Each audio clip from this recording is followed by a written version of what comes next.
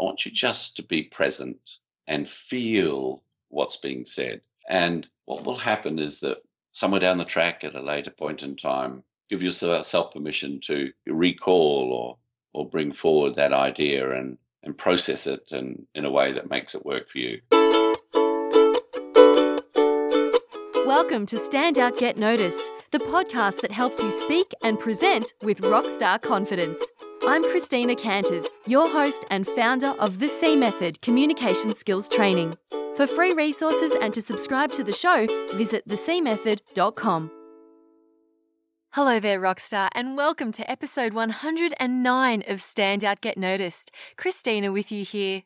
I have a world champion of public speaking on the show with me today. His name is Mark Hunter, and I was so excited to have the opportunity to have this conversation with him. Mark is an international keynote speaker, an author, and a coach. Having been a school principal and holding leadership positions in various organizations over many years, he now speaks to people all over the world on topics of leadership and presentation skills. He will also be speaking at the upcoming Toastmasters convention here in Melbourne, at which I will also be running a workshop, really excited about. I'll share details on how you can get tickets at the end of the episode if it sounds like something you'd want to come along to. Now, what is also fascinating about Mark is that he was paralysed at age 22 in a water skiing accident, and for the last 40 years, he has got about on his trusty steed, his wheelchair, which, as you'll find out, he doesn't let get in his way. Rather, he uses it to enhance his speaking. Very, very inspiring. In this conversation, Mark and I also talk about his unique approach to speaking and why he doesn't believe in giving people steps to success, so to speak, in his presentations.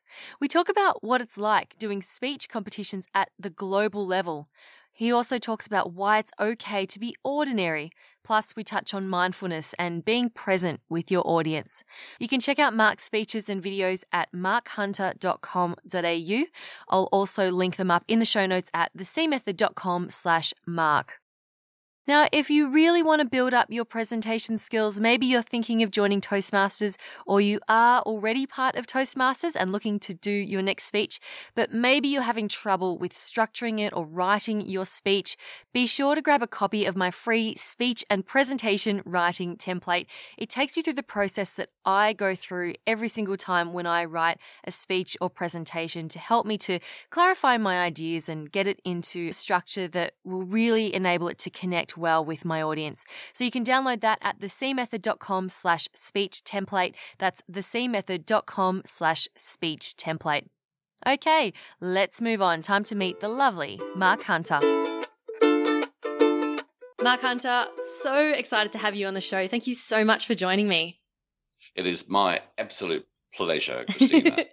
Now, you were crowned the Toastmasters World Champion of Public Speaking in 2009, but I do want to backtrack a little bit before we get more into that. When did you first become interested in public speaking or realize that this was something that you wanted to do? Well, Christina, I had a little bit of a history on the stage. So I did a bit of on-stage work plus a little directing. And I think that might be the germination of the public speaking component. I joined Toastmasters for absolutely nothing to do with speaking, leadership, or competing. I joined it primarily for social reasons. So and once I got there, I thought, oh, this group is fascinating. They are all individuals. They all bring their own view of the world and they're passionate about it. But they also commit to each other's journey. And that was a good marriage, I thought. So are you still part of a Toastmasters club now? Yes, I still am a member of a base club in Toastmasters where I contribute to the growth of others. But I'm also a member of an advanced club or a specialty club, which is designed to push the boundaries on the feedback that you get. So we're a little more analytical or incisive, whilst also remaining respectful. Yeah, and for people listening who've never been to Toastmasters, the evaluation's a big part of a Toastmasters meeting, but oftentimes people can be really, really, really nice, which is great, but it doesn't really lend itself to, making vast improvements. So I understand that sometimes, you do need that more higher level feedback. So I was involved in a Toastmasters competition earlier this year, and which was great fun. I won the area level, I think it was, and then I came second in the division contest. So I didn't quite make it to the district level, which is the next one. But I'd love to know, what is it like competing at that high level, the global level? Well, it's interesting. I mean, if I go back to 1996, which was the first time I represented our Australian district in America, it is an organisation that was growing in its multicultural status. When you compare 1996 to now, I'd say half the Toastmaster population now comes from outside North American continent.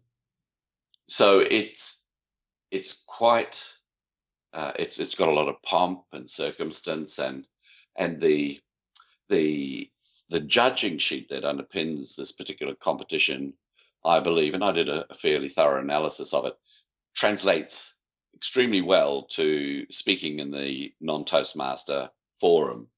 So the skill base required to do well in this contest, I think, is something that will benefit those who are wanting to speak outside Toastmasters.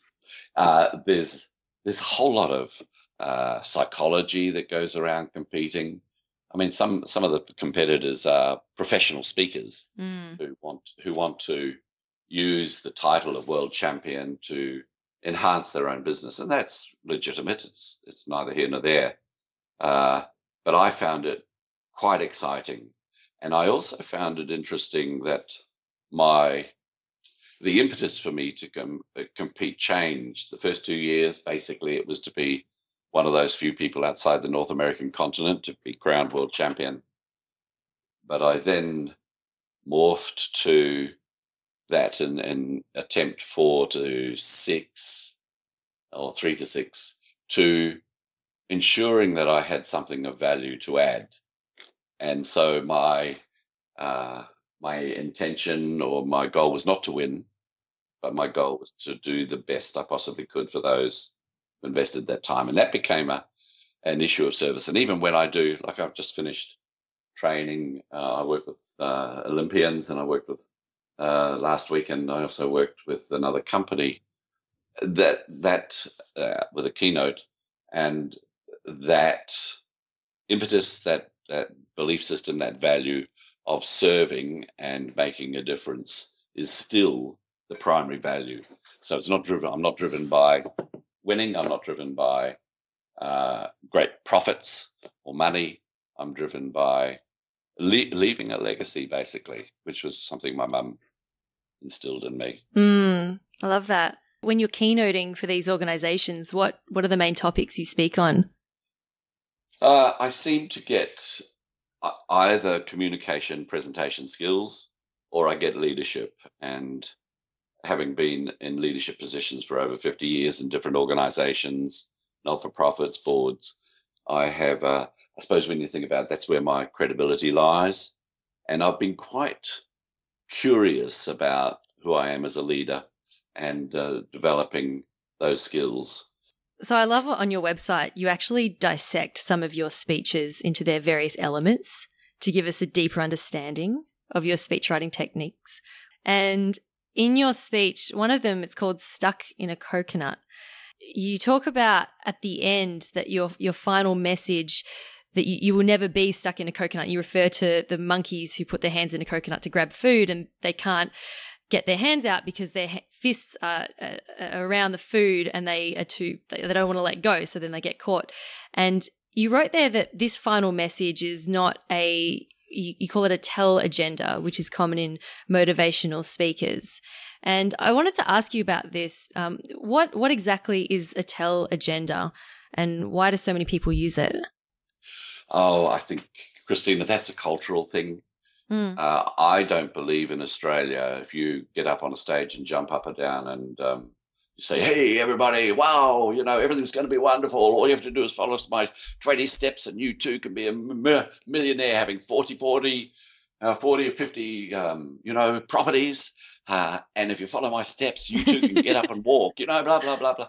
That's a tell agenda. And that's the motivational one. And I've never being comfortable with it. I think it fits certain cultures very well, but it doesn't fit all. And so I tend, even when I'm doing a keynote, even when I'm perhaps being a little controversial in some conferences I've delivered at, there will always be that opportunity for people just to hear and understand what's being said, and then at a later time, they might pick it up. So rather than tell the audience, I've got 5 ways that you can be a marvelous leader, step 1, step 2, step 3, etc. I would say sometimes leadership is really a journey. Christina, I'm really miffed at our and I'm only saying miffed because I'm polite, at our obsession with getting to the end,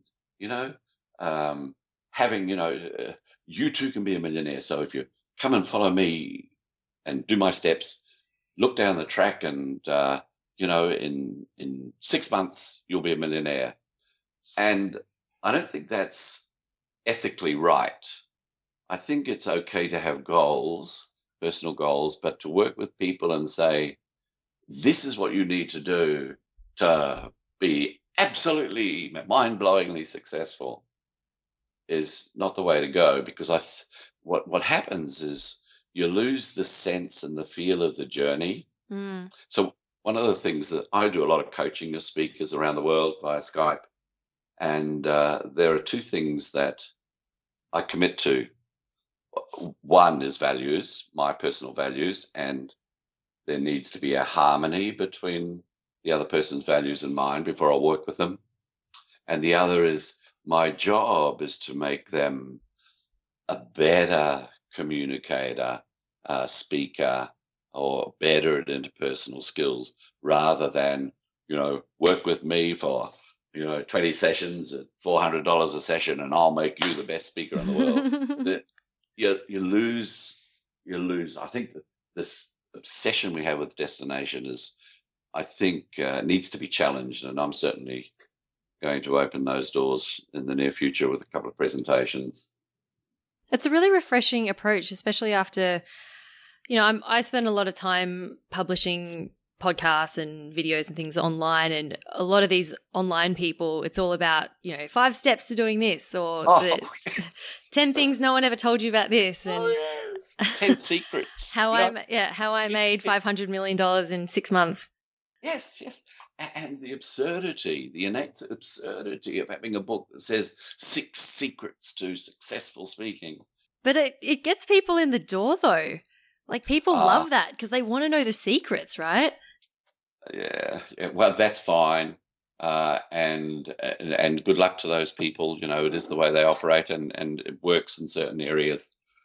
But I would rather work with someone where I can feel their journey as they are developing the skills, or the skill set that's going to get them better and perhaps closer to where they want to be. It's the same thing with, you can be extraordinary. And we've forgotten that it's okay to be ordinary in an extraordinary way. We don't all have to be mind-blowingly different, but ordinary is okay. It gets people on board and can take them on that journey closer to where they want to be. So in terms of how you translate that message into a speech or presentation, you started to mention before about what you would actually say to your audience to get them thinking. Can you give another example of how you might phrase something or share a story to actually sort of encourage people to start thinking about this rather than telling them? Okay, so an example will be the part of the keynote I'm delivering in Melbourne shortly, and the one I'm working on to deliver in Vancouver. And in that keynote, I've published a book on leadership. It's called Voice of the Bonsai, A Conversation on Leadership. And the leadership lessons have come from my relationship with the 30 bonsais I have.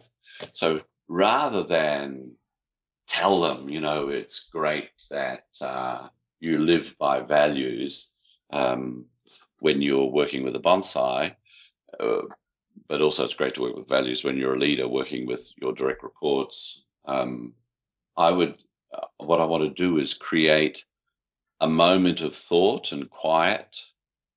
So what I'm going to do is I'm going to read out the conversation between the tree and the bonsai master, and then I'm going to move away from it and say, hey, just give yourself permission to be in this moment, and I'm going to share with you some of my thinking around, say, values. But I don't want you to write it down as a list or a recipe or steps to living values in your organization or as a leader. I want you just to be present and feel what's being said.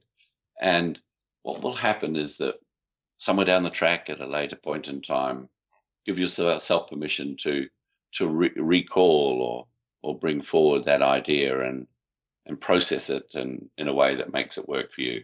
So rather than say, this is what you need to do, how to do it, 6 steps, 4 secrets, I want to give them an emotional experience, which is to some degree in a big keynote, a bit of theatre. I think there's, and I use my voice, and I use placement and stage placement, and I use silence, and I give permission to people just to be, and then at a later date they might pick up the concept. What I also do, though, to cover that off is I'll provide handouts and notes that people can access if they so desire. Am I making myself clear? Yeah. I guess for so many audiences, people come to things like wanting to know what are the steps. And I think it's very refreshing to come out and say, this is not something you can just take away and do now and you will see results in 24 hours. Yes. But to actually encourage them to, this is part of your ongoing growth. This is part of your development, and you may not get this now, but you might get it in 6 months' time or in 5 years' time. And it's less satisfying in that instant, right? Yeah. Well, and I understand that because they're not getting the 6 steps or the secrets. But what they're getting, what I hope to create is through stories and strategies that I use, is they get a feeling of what's being said and what it might do for them. And it'll be interesting. I see in Vancouver, they've got a speaker at one of the keynotes who's very much, getting everybody up, standing, waving their hands and things like that. And that works for some cultures and it works for some people. It works in the US. The US is the big international. They love it. Vancouver. They love it. Yes, they will. They will. They will. And then I'm going to come on and they're going to think, oh, my God, Hunter, what are you doing? Because I'll be the antithesis thereof. And that's me authentically. Yeah. I love that. I saw a speaker, his name's Chris Helder. He does 3 conferences a day. It's insane. He's on a plane almost every single day. I could not do that, but he's excellent. And when he speaks, he's super fast. He paces up and down like a maniac, and and I sat down and I had a chat to him afterwards, and he said to me, people say I'm too fast. People say, I do this, I do that, I jump around, I'm blah, blah, blah. I'm not structured. I just go for it. He said, but it just works, and that's just the way that I speak. Yes. And it taught me, I learned from that, you need to embrace, truly embrace who you are, and not necessarily listen to, this is the right way to speak. This is the right way to speak. And this is one thing I've actually found with Toastmasters is that I find that if you get a bit caught up in it, you can actually start to lose your own authentic way of presenting if you follow those rules and criteria that set out a bit too much, I find. Yeah. And, there are books written on this competition. And when I coach someone, I say to them, don't go near the past DVDs and don't read any of the books about it, because if you do, you'll become echolalic. You'll just become a replica. So I'm an advocate for people not to study the previous world championship speeches or all the semi-finals and read any of the numerous books that are written on that particular contest, because of what you said, they risk losing themselves. And so I think, for someone who's got that high energy stuff, it will work. And I'm just different, and hopefully it'll work at a different, I'm not going to say pace because that's an obvious comparison, but a different style of speaking. And, out of difference can come interesting views. And really what I'm asking, and what I'm asking my audience is to be curious, just to sit there and just be curious, non-judgmental, and don't reflect on self in the past or what self might look like in the future as a leader or a speaker. Just be curious and pick up what works for you as an individual and your set of values. I love that. I've been practicing mindfulness recently. I did a podcast on it the other week, actually, and how it relates to being a better speaker and a better communicator.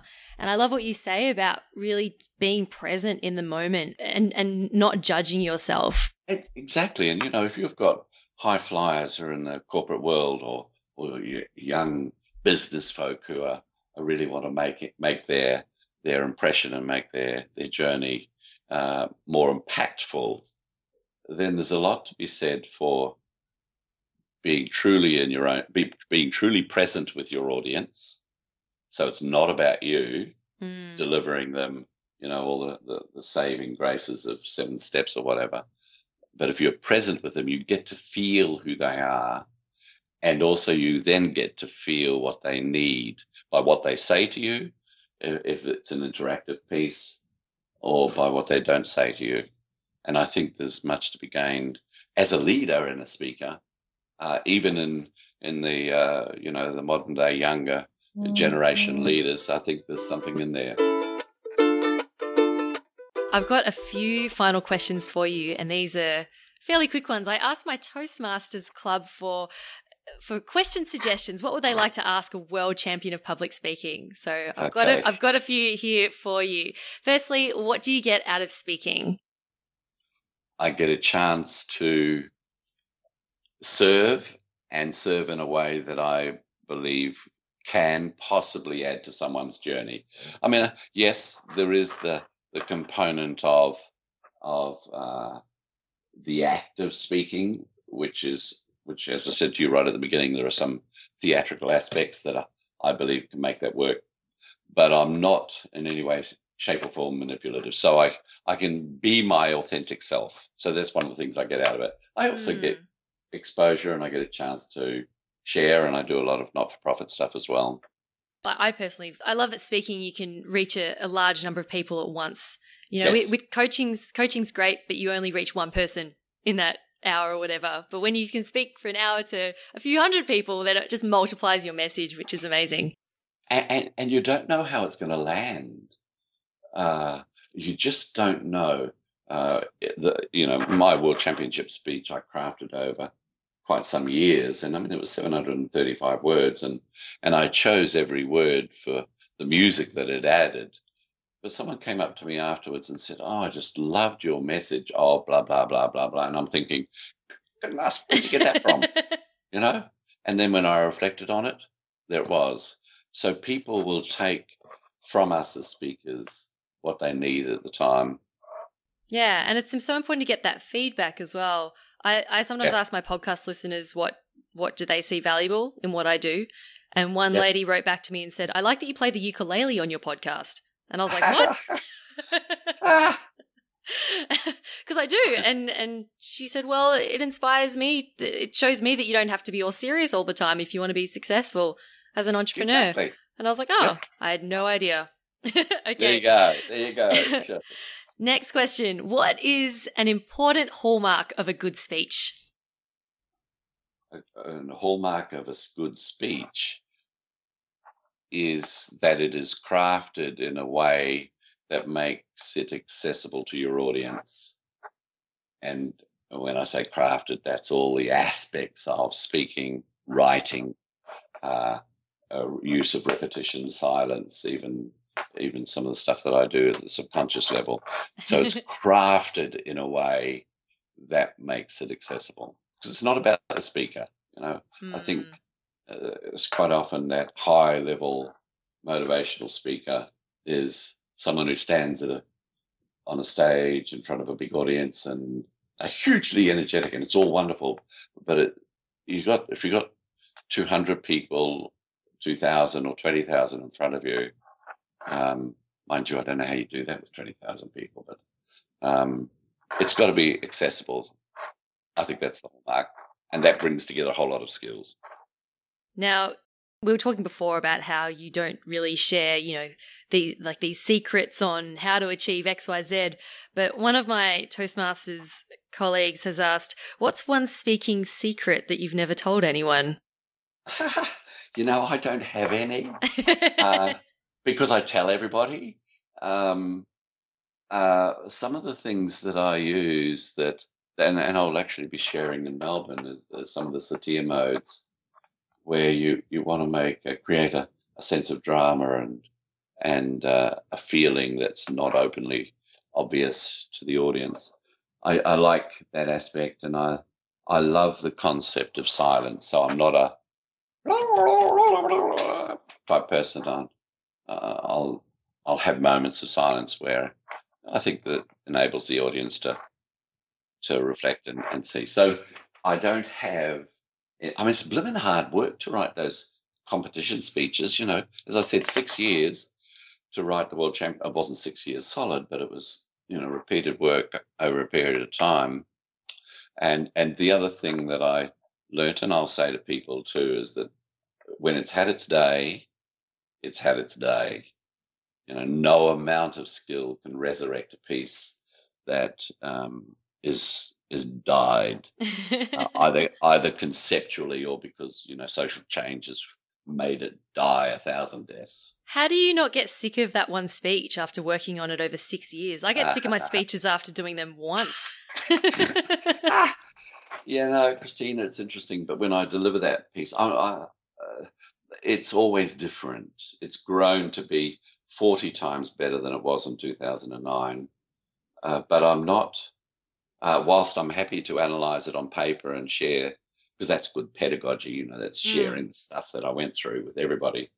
I love it as a piece. I've got, because I've lost or failed 5 times, I have a stable of speeches and work that I can just pull from here and there and add a few stories that are relevant and I think can make a difference. So there's a big benefit in failing. Well, maybe I'll take my failed speech from the last competition and give it new life, perhaps. Exactly. Yes. Which in that speech, by the way, I did play my ukulele. Good on you. And why not? Because, sometimes I get up and sing because I want to make a message or clarify a message. But if the ukulele is just about having fun or there's some other deeper element, do it. We've all got music in us in some way, shape or form. Mind you, don't ask me to play a ukulele. You do amazing things with your wheelchair, I've seen. That beats any ukulele performance. And that's about maximising who you are. So you do it. You maximise who you are by playing a ukulele. The wheelchair's part of who I am, and I need to dismiss it and get it out of people's heads. But it is part and parcel. It's been part and parcel of my life for 40 years. So I'm not embarrassed, ashamed, worried, dejected, depressed about it. It just is. Yeah, you do an amazing job with it. It's absolutely seamless the way you integrate it into your speeches. Okay, last question from my Toastmasters Club. Where to next when you're at the top? I actually received an email from a podcast listener who wrote to say that she's done 40 Toastmaster speeches and she's feeling really great about it. But she's asking me, how can I still grow? Where do I go to from here? So what do you do to still grow? And is there room? There is, and I consciously reinvent myself. So I'm not a one-horse wonder. I don't go around with one piece of work that I do at every opportunity for which I'm employed. So I constantly reinvent myself. So the production or the writing, the whole process of writing my last book enabled me to interact with concepts at a quite a quirky, offbeat level. And that's part of my reinvention. So I think that's what people need to do. Don't become echolalic. Don't become stuck in one. Be authentic, and then I think you've got a capacity to reinvent yourself so that you are always on that journey. We're not destination obsessed. I haven't reached the pinnacle of speaking, being a world champion, but I'm still growing every moment that I get to prepare and every moment that I deliver. Beautiful. Love it. Mark Hunter, thank you so much for joining me on the show. It's been such a pleasure having a chat with you. Likewise. And I'm looking forward to hearing you play the ukulele in Melbourne, perhaps. Maybe you'll see me around on the streets busking. Okay. Awesome. So you'll be emceeing the upcoming Toastmasters convention in a couple weeks' time. Oh, not emceeing. Oh, you're not emceeing. You're keynoting? I'm doing one keynote and one workshop. All right, fantastic. Keynote on leadership and a workshop on speaking. Well, I will be there, and I look forward to seeing you there as well. I also look forward to shooting the breeze and having a decent cup of coffee. Thanks, okay. Mark. My absolute pleasure. Cheers, Christina. Huge thank you to world champion of public speaking, Mark Hunter, for being such an amazing guest on the show this week. And also thanks to my Toastmasters Club for sharing your questions with me. They were fantastic questions. You can find out more about what Mark does at markhunter.com.au or simply visit the show notes at thecmethod.com/Mark. I'll put links to his world champion speech in there. It's definitely worth a look, so go check it out. Now, if you do want to come and see Mark speak and you're in Melbourne, make sure you come to the Toastmasters convention. It's on the 19th to the 21st of May, and you can buy a day pass if you want, so you don't have to come to the whole thing. Both Mark and I will be speaking on the Saturday, so if you come up on any day, make it the Saturday. But ticket sales do close on the 4th. That's tomorrow. So it's very, very soon. So if you are interested in coming, make sure you get your tickets now. Otherwise, you won't be able to come and I'll be very sad. I don't actually get a kickback from ticket sales at all. I just know that it will be a great event and I'd love to see you there. And that wraps up episode 109. Thank you so much for spending some time with me today. Keep on being awesome, and I'll talk to you next week. My name's Christina Canters, and this has been Stand Out, Get Noticed.